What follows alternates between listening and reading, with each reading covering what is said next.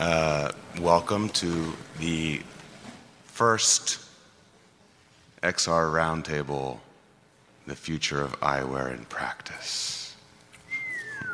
It's not really round. It's a table. It is a table. So you guys make the round, okay? So we're going to leave a lot of times for Q&A at the end.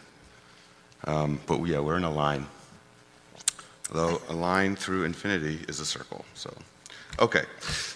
No geometry jokes? Okay, fine. I'd like to introduce a very distinguished panel and thank them for coming. And then we're going to dive into just a conversation. We don't have any presentation slides, just your thoughts, our experience, your experience. We're going to have a conversation. Skye Conklin is Head of Product Management for AR Headsets at Niantic. Hi, everybody. Glad to be here. Woo. Nico Charles is XR Partnerships and Product Innovation at Verizon. And Lisa Watts is CEO of 121 Immersive. I am Pablo Colapinto. I'm head of Immersive at Nexus Studios. Okay, so we're going to dive in on a bunch of different types of ways of talking about AR glasses. Then the current reality and the near-term goals and a little bit of distant future talk, but we're going to stay pretty local to where we are now. That's the in-practice part. So I just want to open it up a little bit to the panel to talk about some ways that AR glasses, and there's different terminology for that. We call it eyewear or headsets. When I'm talking about AR glasses, I'm talking about transparent ones, not necessarily pass-through Quest headsets, but we can talk a little bit about how that might be a bridge to AR glasses. But I want to talk about some ways in which you guys are seeing or using or have been thinking about recently use cases for these glasses, just to level set a little bit so that everyone... Oh, actually, I did promise to ask the audience a little bit about where you guys are coming from. So a little bit of a straw poll here on who has used a HoloLens or a Magic Leap or some sort of AR device. Great. Well done. And then I would say, who uses it regularly, maybe as part of your everyday practice for some research or you're developing yourself? Okay, cool. Who wants to be using it more regularly but doesn't? Okay, cool. That was a little weird. Yeah, I just made up that question. So, all right, so... I meant more the response. Oh. But, yeah. Okay, so does that help everyone calibrate? Yeah, and just one point of clarification, I think we are going to be talking about binocular, 3D, spatially aware AR glasses, not monocular, not pass-through, which is a lame interim step that's getting too much hype, in my opinion. So if you're only interested in pass-through, you can leave right now.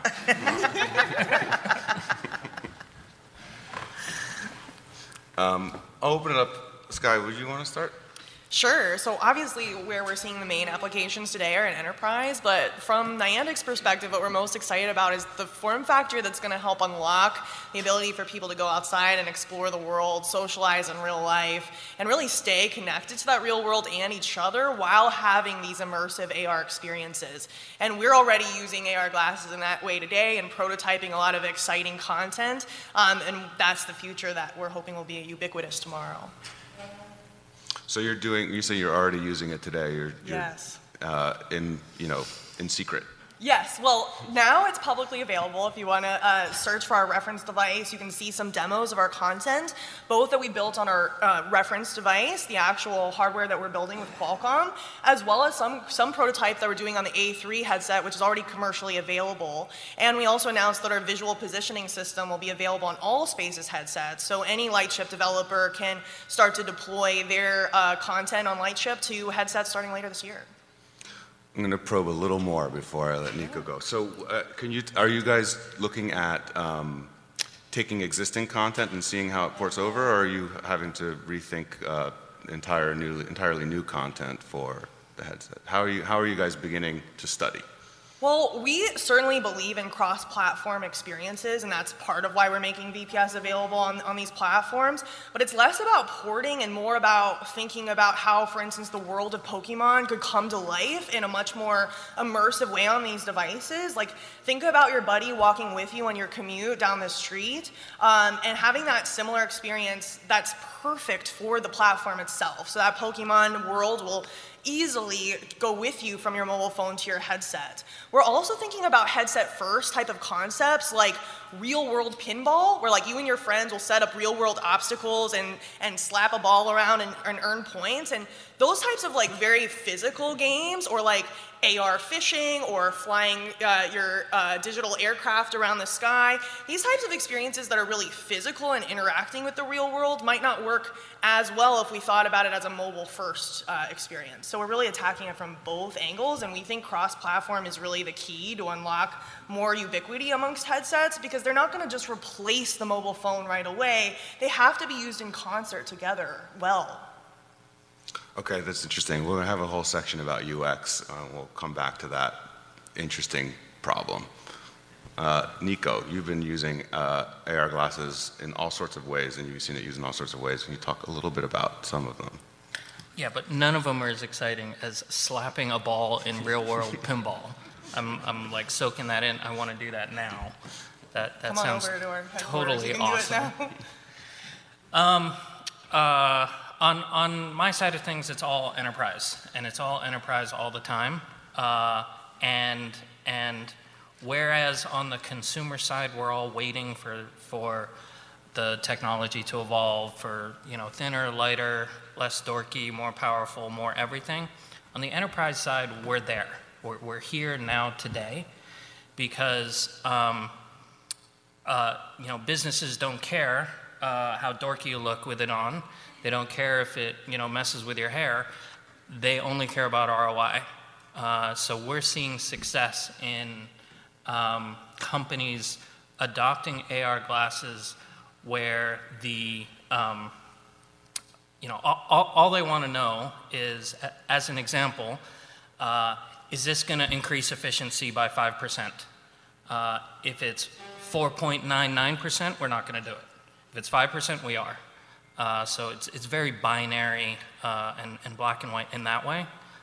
So we're seeing adoption really in a whole bunch of different areas, starting with the most obvious, training, simulations, some others, but more broadly across the board.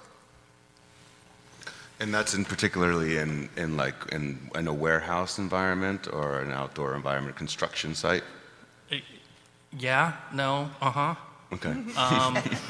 So training is a horizontal. Within training, and I'm thinking more on the AR side about step-by-step procedural-based hard skills training.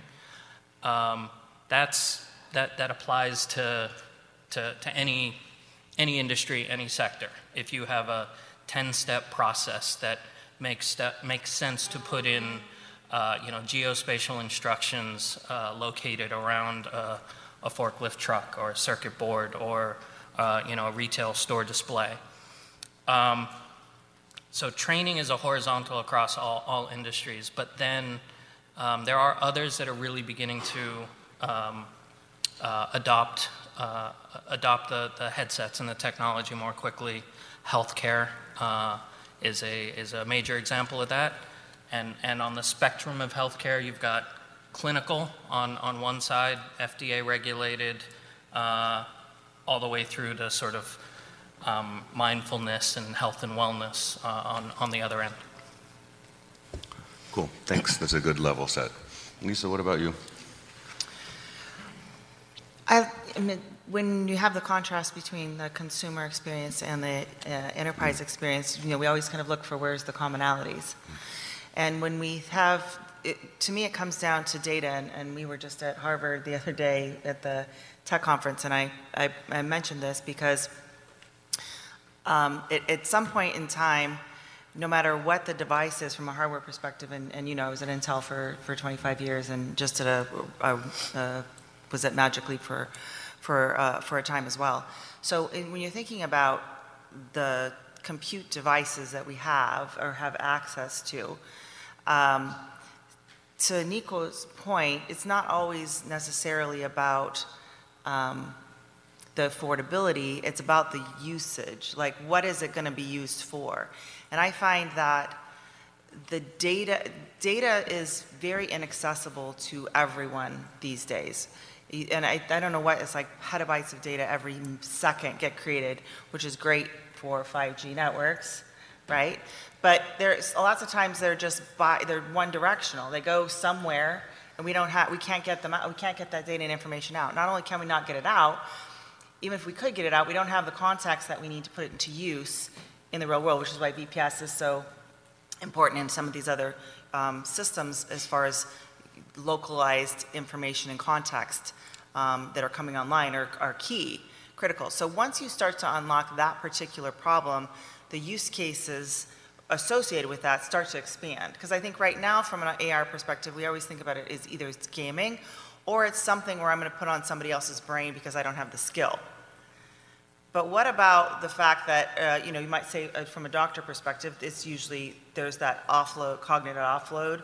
So you're in a stress situation, you have the information that you need right there at your fingertips without having to think about getting to it. I think those are the more advanced use cases that we really need to kind of get to.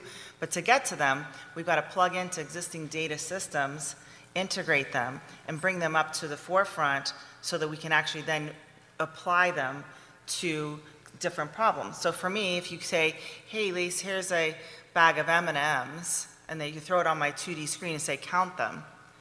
I'll probably use my mouse. I'm kind of going like this, right? But if I could just literally take that out of my screen and dump it on the table and quickly sort the M&Ms, if you think about using that for higher end data sets and then starting to make connections between things, we're spatial creatures, right? So I think unlocking all that data and information, that's where I'm pretty excited about what AI is going to be able to bring to the table with helping us with that. But we have to think about that translation of 2D data to 3D data for us to get to where we need to go with the usefulness of these devices. And thanks. That's actually a good segue to the sort of next line of questioning, in a sense, which is just near-term goals a little bit. There's lots of different, you guys might have lots of different goals. Some of your goals might be, Nico, you might have you might need, adoption might be something that you're actually trying to accelerate. UX might be something that we're trying to figure out. Sky, just curious to know what are can you articulate a little bit for the audience, a little bit of some near-term, like next step goals for 2023 that you're hoping to drive with your teams in the field of AR glasses, whether it's adoption or UX or some other thing that I haven't mentioned. Sure. Yeah, I can start. Probably the first thing that we want to do is help our developers and our platform expand reach to headsets. So we're doing this both on our Web AR platform with metaversal deployment, and it just now we announced it supports the Quest Pro as well as tens of other popular headset devices. And then as I mentioned, that visual positioning system will be compatible with all Spaces headsets. So both of those things will help both web devs and Unity devs expand their reach to headsets and find more customers and start to hone their use cases. And then internally, we're going to continue this thinking on our own content and evolve these prototypes and continue testing with our end users as that hardware becomes closer to commercialization and as our titles become closer to productization, because really the key is finding product market fit and leveraging the voice of our players who are XR enthusiasts, Pigo enthusiasts, Ingress enthusiasts to help us design the right device for them. So those are really the three things that we're focusing on in terms of platform, content, and the device itself. Do you see the tools specifically changing in a clear way? I know that you guys really focus a lot on dev tools. Are there particular... Yes, we embrace specifically open standards, so we're big behind OpenXR. We're also members of the W3C committee, helping to refine and define those open web standards. That's really how we're helping to join hands with the broader community and try to push forward this ecosystem that we all want to see, and these common tool sets that'll just make it easier to expand the reach of your content and make it shine across platforms. Can I ask the audience a question? You may. How many of you, or who's excited about AR glasses? Okay, what is wrong with all of you who did not raise your hands? Seriously, you're mistaken. You're uneducated. You're. Why are you here? I don't get it.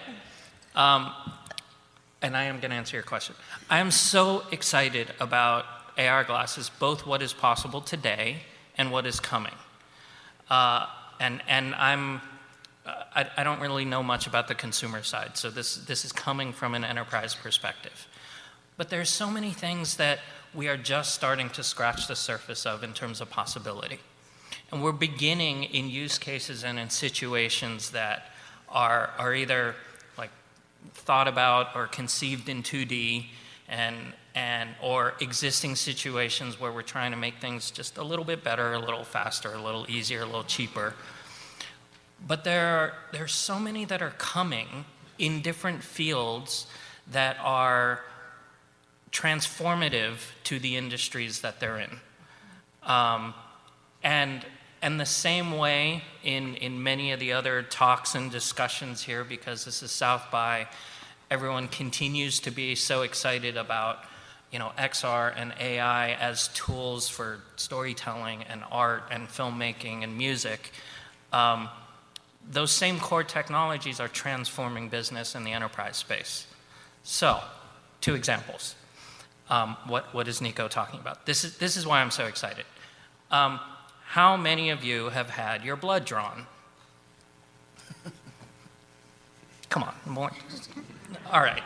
So if you've ever had your blood drawn and the nurse or doctor miss, not the most enjoyable of experiences, AR will eliminate that, at least 99%, because it isn't going to be long before you have a patient-specific, subsurface 3D model of your veins and capillaries and arteries and everything. So somebody, a doctor or nurse or health practitioner wearing AR glasses knows exactly where to stick a needle in you. And they don't have to guess, or they don't have to feel for it. And with my sister being a nurse practitioner, and when she went through the learning process, I can tell you that's no fun. Being on the receiving end. So that is going to transform how blood is drawn. And that's a simple thing, and it's a gargantuan thing. Well, one more example. How we train in AR, because it will be contextual to your surroundings and to the space around you, is going to have a profound impact on a number of professions. So one example that Lisa, you're familiar with, training first responders. So today, first responders, so think police or security or SWAT teams, the way they train to do something like make a school safe when there's an active shooter on the grounds, the way they train for that is a large police department will rent a warehouse somewhere. They'll hire actors, hair and makeup, and they'll stage everything.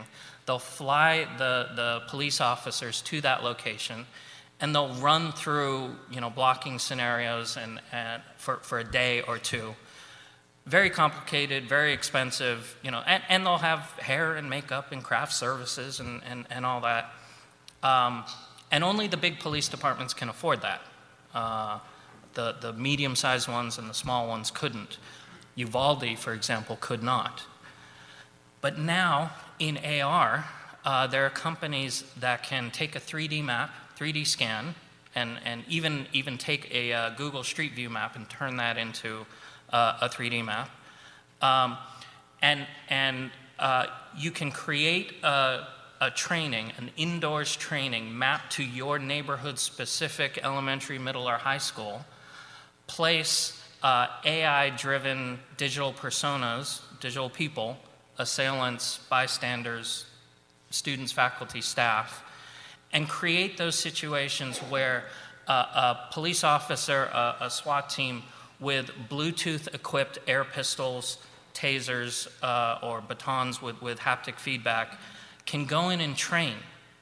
And they can train, and a shooter can walk around the corner of your school, can come up the stairs or down the hallway of your kid's middle school.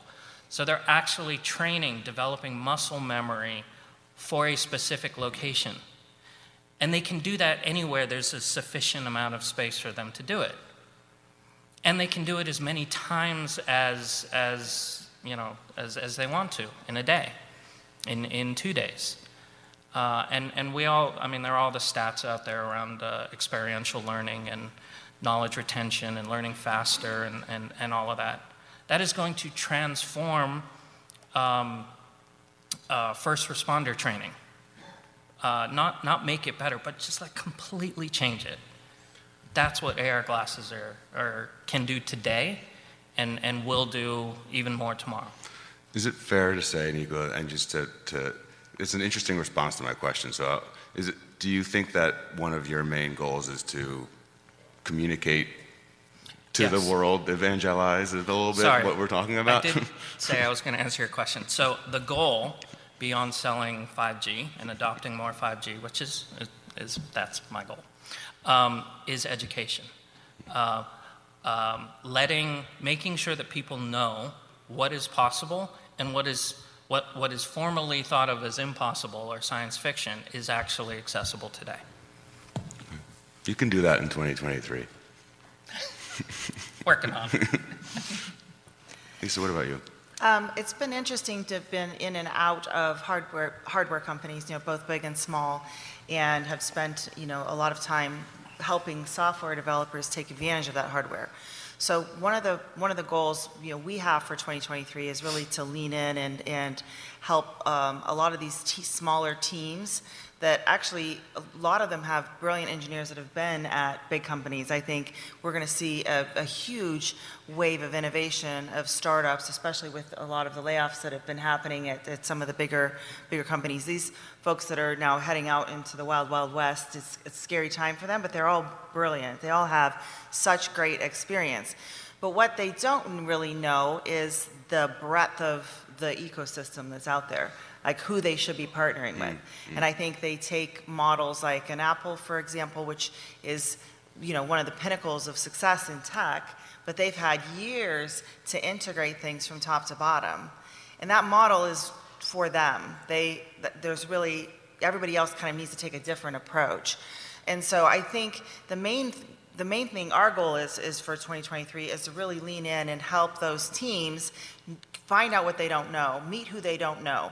You can get your MVP to market faster if you take your core of an idea and you start to marry it with other people's ideas and start to bring together more of a consortium instead of trying to just kind of push it all by yourself. Many of these teams have brilliant technical resources, but they don't have product people. Or maybe they've got product people and they don't really know how to do the go-to-market side. And immersive is very specific right? You just can't take anybody out of the pool and just throw them at it and expect them, if they've never marketed it before.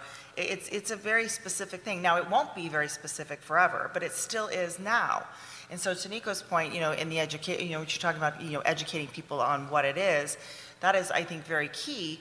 But I think it's also time for the communities to start working together to start to mix and match what they are, good at. And I think Niantic, for example, just made a great strategic decision in that direction.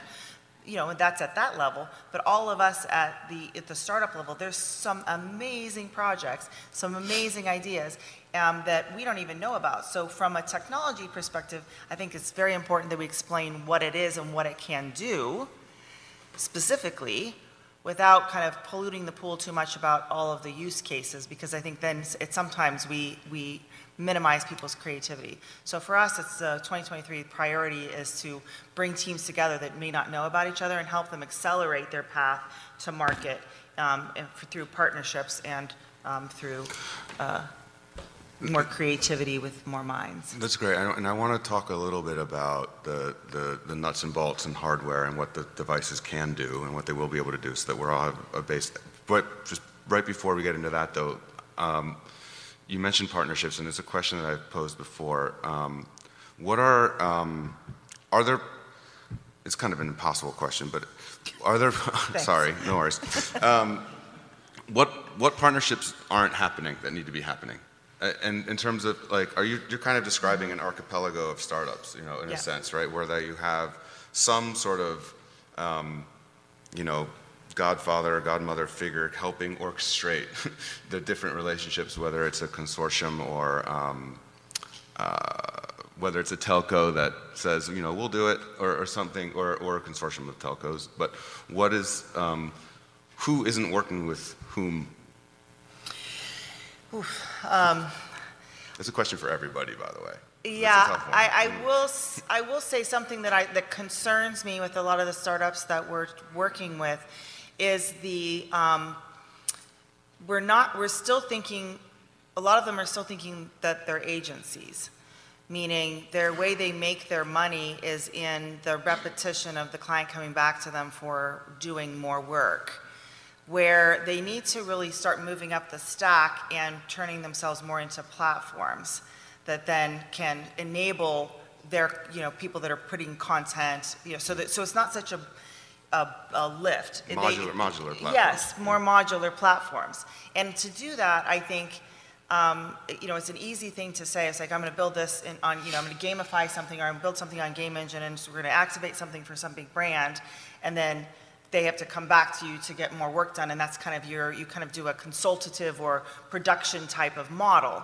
Instead of thinking of these things as applications and infrastructure, and then tying it into existing infrastructure, because especially in the enterprise space, if you want to go sell your tool to someone, if you need to have some awareness of what tools they already have. Many of these big companies have 30, 40 years of investment in their IT ecosystems, and you're coming in saying, well, just use this other thing. Well, it doesn't connect to your internet. You have to punch all kinds of holes in the firewall. It doesn't connect to your messaging system. And so you're asking an IT manager to do a whole new job just to integrate your thing. And they're like, the ROI just tanks. And then it's an expensive thing. It's all this proprietary stuff, right? And that's because there's just not an awareness of what is already out there and where the priority should be to plug things in to make it frictionless. Friction is way too high, and we're making our money off the back of selling it over and over again. So I think that's something that we have to do better as an industry. Think about being platformizing things, and then of course you can make a tiered system, and yeah, you could get into the bespoke stuff later or up at the higher end if that makes sense. But you got to think about scale from a business perspective. You can't scale off the back of people, and when you just get into that repetitious production cycle with this kind of content that's bespoke every time, you're gonna, eventually you're not gonna have a client, and then you're done. Okay. I want to move on, unfortunately, but I think that's an important thing to remember. And maybe we can even segue that into the next conversation a little bit about hardware and infrastructure, because that's kind of where you're coming at it from an infrastructure perspective. So Sky, back to you for a second. it's almost a challenge for Niantic a little bit, right? To take some stuff, to pull some stuff out. That is, and I won't totally. You can bring that back to leadership. We won't put you on this one now. But what are some? Let's talk about hardware challenges a little bit that you're seeing in terms of you guys want to make an outdoor devices that work outdoors that can be so. That's it, and you have a very specific niche that's like gaming community and outdoor use, right? Let's use that as a way to kind of enter our conversation about hardware needs for that, and like what are some things that I know you guys have a reference design. What was that trying to solve? Maybe you can talk a little bit about that. Yeah, so we know that there's a ton of challenges when you take headsets outside in terms of having that bright, wide field of view that you can use in all times of day, looking stylish enough, portable enough to throw in your backpack, resilient enough to take care of lightweight rain and snow and be beat up. These are hard challenges, and of course it has to be affordable, right? It has to be at the right price point for that ROI for you as a consumer. And we've, tackled some of these challenges head first in partnership with Qualcomm. But we're not a hardware company. We are still a software, content, and AR platform company, and that's where we want to continue to lead. So on your point of partnerships, we want to see so many commercialization partners take our reference device and put together a suite of devices at all sorts of price points for all sorts of consumers to go outside and play. And so then the real challenge that we're honing in on is from that platform perspective, how do we make this cross-platform promise real? We're just at the tip of the iceberg there with OpenXR and with W3C. How can we make that promise real at this next computing revolution and learn from what we saw in mobile and give consumers more freedom of choice? Those are the challenges that we're really facing head first and also most excited about solving. I'd just like to state for the record that 5G is outside. Yes. And Verizon has been a longtime partner of Pokemon Go. Oh, I didn't know that. What do you need from? Still talking to you. What do you need from the hardware manufacturers? Like, what? Yeah, we want all of the great consumer product hardware manufacturers to come commercialize this reference device with us, right? We want their expertise and their sense of high quality hardware product to marry with our high quality platform and our high quality content. And that's just the beginning of the partnerships that we know are necessary to make devices like this successful. Like Lisa alluded to, there's a huge opportunity for so many small independent businesses to monetize and make real revenue on these devices and become the next tech giant. And we want to support all small businesses like us that share our vision of this future of outdoor consumer gaming and outdoor consumer entertainment and help us make it a reality. I mean, I've been inspired by even some of the content creators I saw here that would be awesome partners on this journey. So it's really just the beginning, and the opportunities are endless. One of the key technologies that you are working on is the map, right? Yes. So can you just talk a little bit about why that's so important and why that's sort of everything's kind of branching out from that a little bit in terms of what you guys are hoping to deposit into the developer's toolkit? Yeah, sure. So I think that the promise of this device is the level of immersion that you get, and while staying connected to the real world. So in order to enable those types of experiences, our platform has really two key value propositions. One is the centimeter level precision that you get with our visual positioning system in areas that people are most likely to play. So these pedestrian accessible areas that are the most fun places to just explore, socialize, and exercise. Those hidden murals in your neighborhood, those cool fountains or historical plaques, that's where we're getting people outside to play, and that's where we build our map at centimeter level precision. So if you want to render content there, it's very realistically placed. And then the second aspect of that is the contextual awareness. So semantics, like is this grass, is this water, is this a table, is this, what object is this, what material is it? So that enables things like the Pokemon swimming in real water or digging in real dirt, and those are the types of experiences that we want to enable with our platform and make it easier for all developers to basically render content in realistic, contextual ways and persist it there for any customer to consume, whether it's on mobile or glasses of the future.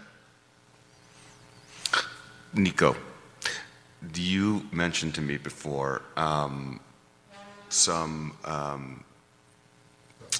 challenges that challenges in hardware that working with enterprises has been forced to solve. Like, for instance, the ruggedness of a device, the fact that they can actually, they need to function, they need to have a long battery life. Can you talk a little bit about some of the hardware challenges that your explorations have, been forcing manufacturers to solve?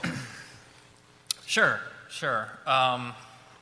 Couple things on that front. One is certifications and what am I trying to say? In order for a device, any kind of device, to be used in an operating room, for example, or even just carried into an operating room, it needs Class 2 medical device certification from the FDA. Today, the only AR glass that is Class 2 certified by the FDA is the HoloLens 2, which was a great device 3 years ago, but it's a little long in the tooth today. And if any of our customers are looking for, an enterprise-grade device, we generally steer them towards the Magic Leap 2. That is not Class 2 certified yet. There are other certifications that it does have that I'm sure Lisa could talk about, but for that purpose, we can't use it. So it's frustrating. There's a superior device that would result in better patient outcomes if used in the operating room, but that certification process or regulation process has not been accomplished yet. I give that example because that's common throughout the enterprise landscape. IT departments wield great power, and they often just won't consider a device unless it's been, whether it's government certified or their own company certified. We do a lot with DoD and military entities, and they often have their own certification processes. So it's just, there are different boxes that you need to check in the enterprise space.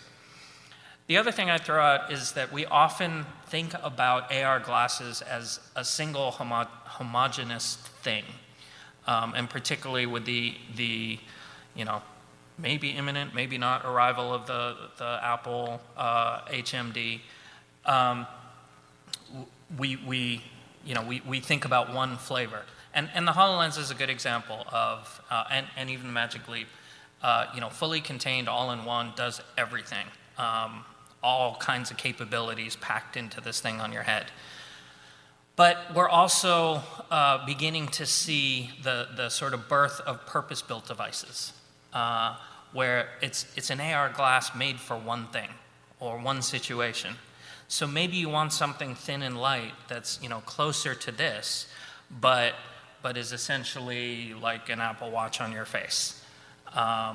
Or maybe you want like the HTC Elite, I think is their latest, has hot swappable batteries.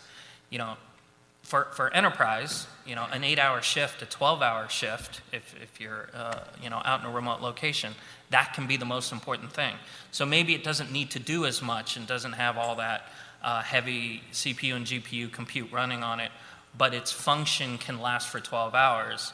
You'll see a 12-hour AR glass, maybe with a hot swappable pack on it. So they're going to take different forms, and it isn't all one thing. It is more that on the consumer side, but less so in enterprise. So those permutations and those barriers or challenges that exist today are real, but surmountable. I'm going to ask sort of a wrap-up question, and then we're going to open it up so that we leave some time. There's 20 minutes left for questions. So start thinking about your questions, which is, where is this going? How is this going to take off really for consumers? You know, you guys have been hinting at different things. Okay, there needs to be a more open infrastructure for developers to build upon, to make new content for. There's form factors issues. Sure, that's all hardware stuff. We can solve that. Then there's this sort of like, what would make you wear glasses at home? Question that we always ask ourselves in the business, right? And we always kind of stammer through that because it's not always very obvious what we would put on glasses for at home necessarily. There's always the same typical examples like cooking or language learning or, you know, maybe there's remote, you know, maybe my brother can be in my room. That would be great, although I just want to be able to hear him, you know. So how is this going to take off? When am I going to see people on the corner using, you know, Niantic reference design headsets, like chasing a ball or playing ping pong? What's the catalyst going to be? Okay, Should I stop asking sorry, the same question? Let the enterprise is going to answer the consumer question, the enterprise guy. I think that it isn't, apologies, I don't think it's games, I don't think it's entertainment, I think it's practicality. You know, when AR glasses can help make my day-to-day menial tasks easier or make them go away, I don't really know what I mean by this, but what if AR glasses could somehow make the process of doing laundry simpler or easier? Or, okay, here's one. This is a real one. Laundry? Sorry. My the robotic session. My wife and daughter are the proverbial crazy cat people. We have too many cats in our house. I don't really like cats. I'm a dog person. When a dog does his or her business in the house, you know it. You know where, you know where it is, you know what it is, you go and clean it up. When a cat pees somewhere in your house, you don't often know where it is, but you can smell it. I would love it if AR glasses could somehow detect that, so I didn't have to sniff the sofa and try and figure out where did these stupid cats that I don't have that much love for. Cat sniff R? Cat sniff R? Yeah, cat sniff R. Thank you. But menial, okay, maybe not the most tasteful example. Menial tasks that we all have to go through every day, you know, laundry, getting your kids to clean the room, emptying the dishwasher, vacuuming, whatever. When AR can help with those tasks, then we'll all, that's mass market. That's you know, huge adoption. Entertainment, games, other things, that'll come, but everyone wants their day to be easier and simpler. So I actually agree that the first glasses we'll see are those small field of view, very utility-focused glasses that are going to just deliver on this very simple promise of it's silly that we have to crane our neck down all the time and look at our phones, right? I think we're going to be looking back at the world and be like, wow, I spent so much of my time just like this in my life. But we're unique because we have tens of millions of XR enthusiasts who are playing our games outside, and the mobile device is just not good for these use cases. They are demanding a better device. So we're working back from this killer use case, this new chapter of gaming, and this new genre of entertainment.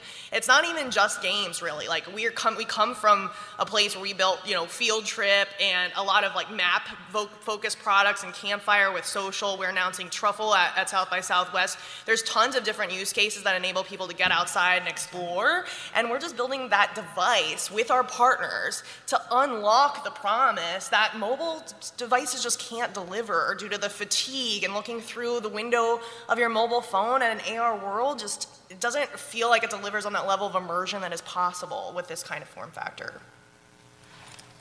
Truffle? Yeah, Truffle.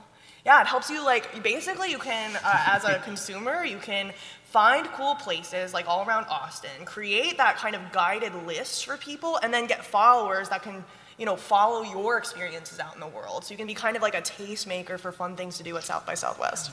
Awesome. A truffle influencer.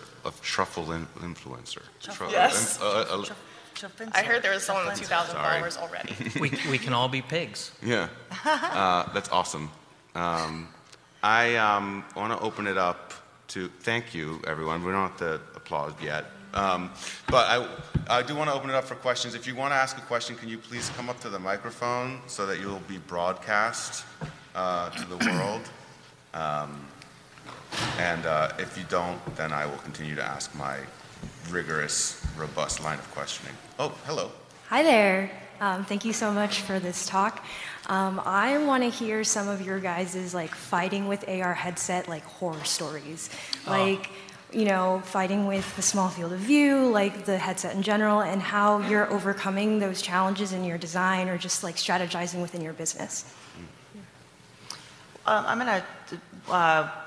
One of the things that Magic Leap did that I think was really important from Magic Leap 1 to Magic Leap 2 was really to open up the platform and go more standard with the Android operating system. I think the first round of headsets in general, people were trying to play with the user experience and making some of the decisions that they made it difficult for developers. So in those cases, those are some of the nightmares, right? When you're trying to develop content, maybe you want content to go more cross-platform. You've got to go mobile phone to, you want to have it be AR when you're there and VR when you're not. That seamlessness is still very, very challenging, right? Then there's going to be, again, the cost factor for people. While in the mobile phone space, those mobile phones, if you were to buy it off the open market without putting it on your plan, they're $1,800, sometimes more. Well, people don't see that cost because they pay it on a monthly basis as part of their other, transactions. And in a lot of cases, you might have another headset which has got a very strong app store. That big manufacturer has the opportunity to kind of wrap dollar bills around the product because they're going to make it up on the back end from the developer community on the apps.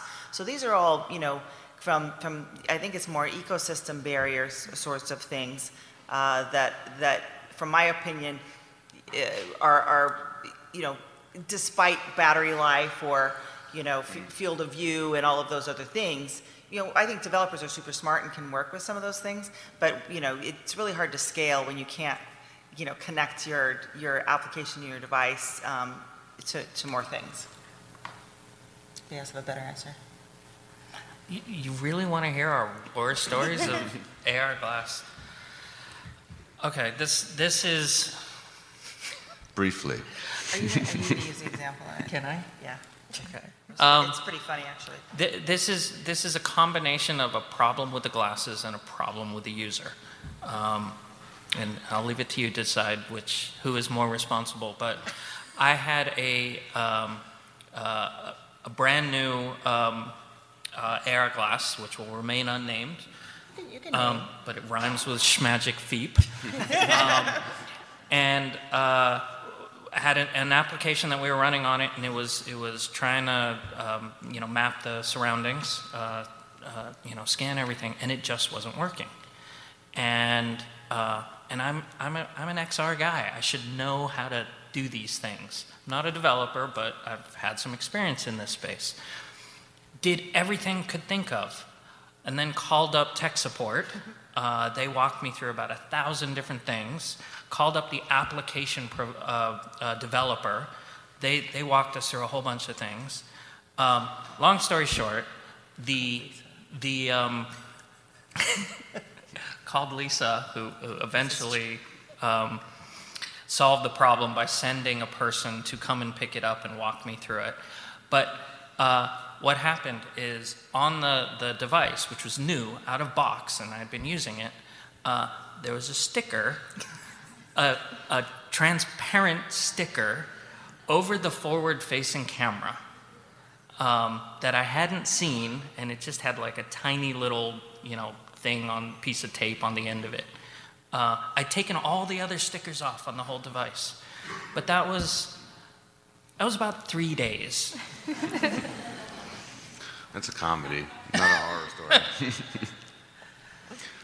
I mean, this is something that designers need to think about, right? When you're delivering a device and taking it out of the box, there's these very simple things that, I don't know how many times I've had a piece of electronics and, I've had it for I don't know how long, and all of a sudden you look at it and you're like, oh my gosh, there's still a sticker on it, right? So, but when you have a time of flight camera, right, that is so sensitive to the world, these things are tuned to the nth degree so that they're accurate, right?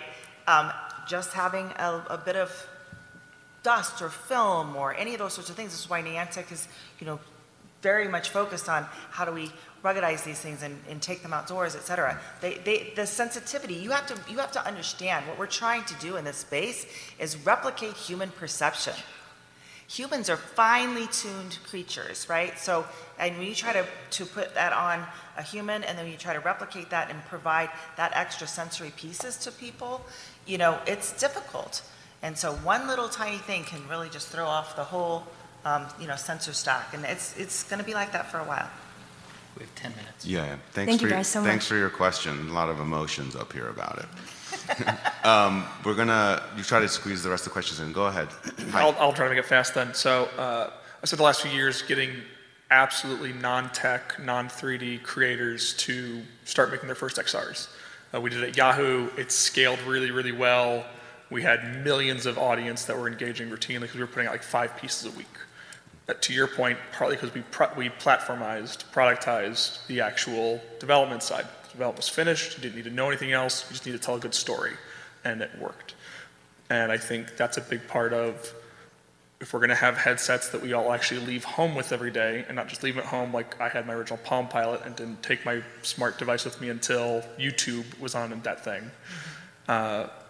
What are the initiatives that you guys are trying to do to make sure that creating for XR does not require a game development degree or 3D art background? You want to take that one? It's a good question for Niantic. Yeah, I think there's certainly a future where you're going to be wearing these headsets and any consumer can place any AR object in any place around the world and persist it for other people to find. It's that will be the new social media, and there will be creators just like you see on TikTok creating in the real world as their canvas. But we have to start somewhere, and that's why we're starting with web AR, which is very accessible for any web developer really, as well as the Unity development. But you can see over time, that bar is just going to get lower and lower. It's just a matter of when and prioritizing that. And for us as a startup, this is another area where, if you feel like your platform has unlocked that, maybe there's an opportunity for partnership here to accelerate lowering that bar, right?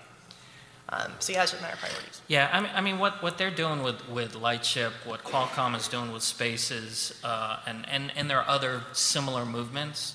That's not quite at the level that you're talking about, WYSIWYG, drag and drop, no code development, but those are the building blocks to get there. So the industry is moving that way, and I mean I don't know when we'll be at the time and place that you're talking about.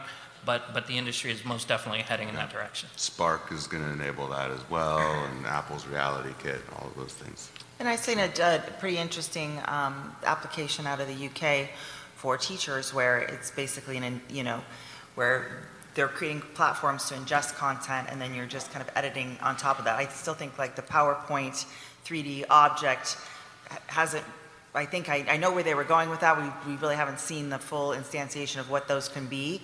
But it does, to your point, need to be like Blipper or one of these other places. It's just got to get easier, much more, much more accessible from a 3D integration point of view into everything. And that's why I said earlier, it's really about converting 2D data to 3D data and having the tools and the platforms to make that real. It should be as easy as creating a spreadsheet as you can do today.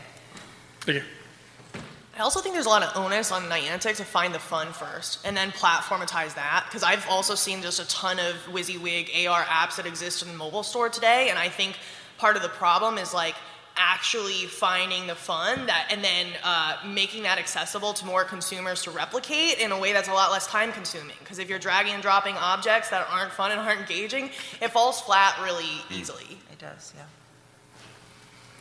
Yes, some products that have adoption barriers have ended up bundling with other products that end up, just very natural penetration in the market and conform to, consumer behaviors. So in light of the adoption barriers, do any of your product roadmaps or even the advanced R&D have a vision of some sort that when I purchase my next pair of glasses, that somehow I'm automatically buying what you want to put into the marketplace? I'm going to just say something relative to, that's very smart, yes. I think in the wearable fashion space, you're going to continue to see, when I was at Intel kind of ran out in front with a lot of that sort of idea of embedding those things into everyday things that you're wearing, et cetera. I think the challenge will be really in the science category.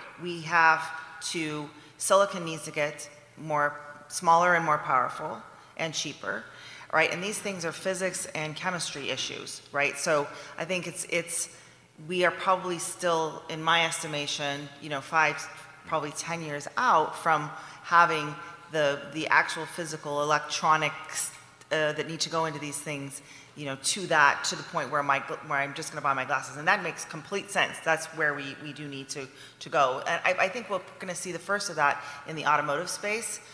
Where we're going to see heads-up displays inside of cars, because that just, is a transition from, some of these other, like airplanes and whatever that we've seen. When AR glasses are ubiquitous, and I don't know if this is where your question was going, but I can guarantee you that Verizon will be happy to sell you a data plan to go along with it, and give you access to an AR app store to download whatever AR apps you want running on your glasses on, 5, 6, or 7G. So. He's like, I'm not sure that answered my question, but okay. Hi, I wanted to ask about kind of bridging where we are today to kind of this idea of these glasses existing. As kind of I help run a XR dev agency, and Lisa, you mentioned that's the trap that a lot of smaller companies are falling into, which I can completely validate. The question is, what is the bridge? What is the business model that like studios now or smaller companies can start adopting? There's the partnership idea, combining technologies, but like, what are some examples of things you've seen be really effective as kind of a strategy today? I mean, I really think it's, getting someone who really understands infrastructure on board more sooner than later, because you got to really, these things need to become applications and solutions that plug into other things. It's all nice and tidy to just have it all in your own house, but that just doesn't scale. So I think the first and foremost is to understanding, where you want to go, how you want to architect it in such a way so that it's not just such an overhead every single time. And part of that's going to understand what market you're going to be wanting to sell into, what pieces are, it's in any business, even in creative, right? A movie studio even has things that it's just a repetitious thing that they always do. So just think about those things as you build your systems. What are you doing over and over again? Those are the areas where you should focus on productizing. And then when you look at those things, say, okay, what does that do? How could I get that out into the marketplace? And is there some other place I can start to plug in? And then it's going to be opening it up to developers. Making it easy for other people to actually leverage those core things that you're doing. You're always going to be the one that's going to leverage it the best. So like Niantic is doing this, like they're focusing on their own content, but they're trying to make it easy for developers to take what they know and do. And also, you have to get a community around it, right? That's the whole thing. And I'm here with the Shiba Inu the Metaverse project that Marcy Jastro and the team have been working on. The whole thing with that is backing into it because they already have a community. So depending on what size you come in on it, if you're trying to build something, you need to make sure that people find it useful. You can't just be in a bubble all by yourself. That, I think, is a very interesting project because they have a community that wants it versus trying to build something and then having to go after a community. So super, super important to think about what do you need to replicate, how can you make that simpler, and then how are you going to get partners and developers to take advantage of it, and then how are you going to monetize over the top. And you can't be on an island. It just doesn't work. I have a less helpful answer. you have to be really good at something. And it helps if that something is unique. But what makes you stand out from everybody else? And, you know, because we're better at working with partners, you know, we're great to work with. Those are not real answers. So what is it about your offering that is truly standout? I'll give you an example. The way I met Nexus is seeing their work and through a couple of conversations coming to the understanding that they had an understanding of place, of surroundings with respect to XR long before most companies did, long before anybody was really talking about it. They understood this concept of the 6-10 feet around you are going to be profoundly important in the XR space. That's, I don't know what to call that, but that's a thing. They stood out because of that. They're unique because of that. What is your thing? What is your, you know, yeah, anyway, that's it. I can name it. I'll give it a word. Insight. Thank you. Thank you. So can I throw out one more why you should be excited? The training company that I was talking about just to on the training first responders. One of the things that they do is they use the 2 inward-facing cameras to record biofeedback for the police officers going through training, or firefighters, or EMTs, or whoever. So what they're actually doing is through pupil dilation and heart rate, they're using biofeedback as a proxy to measure cognitive load and how much your decision-making process is stressed at a particular time, and measuring how long it takes you to make a decision. So if you're a firefighter or a police officer and you come across, you know, a situation that should take 1 second for you to make a decision and then move on, and you're taking 2 seconds, this training helps you get that down. That's amazing. That's incredible. That's like training, real-time training in the moment. That's possible because of AR. So you should be excited. Okay, so who's excited now? Woo! All right, please give our panelists a round of applause and thank them.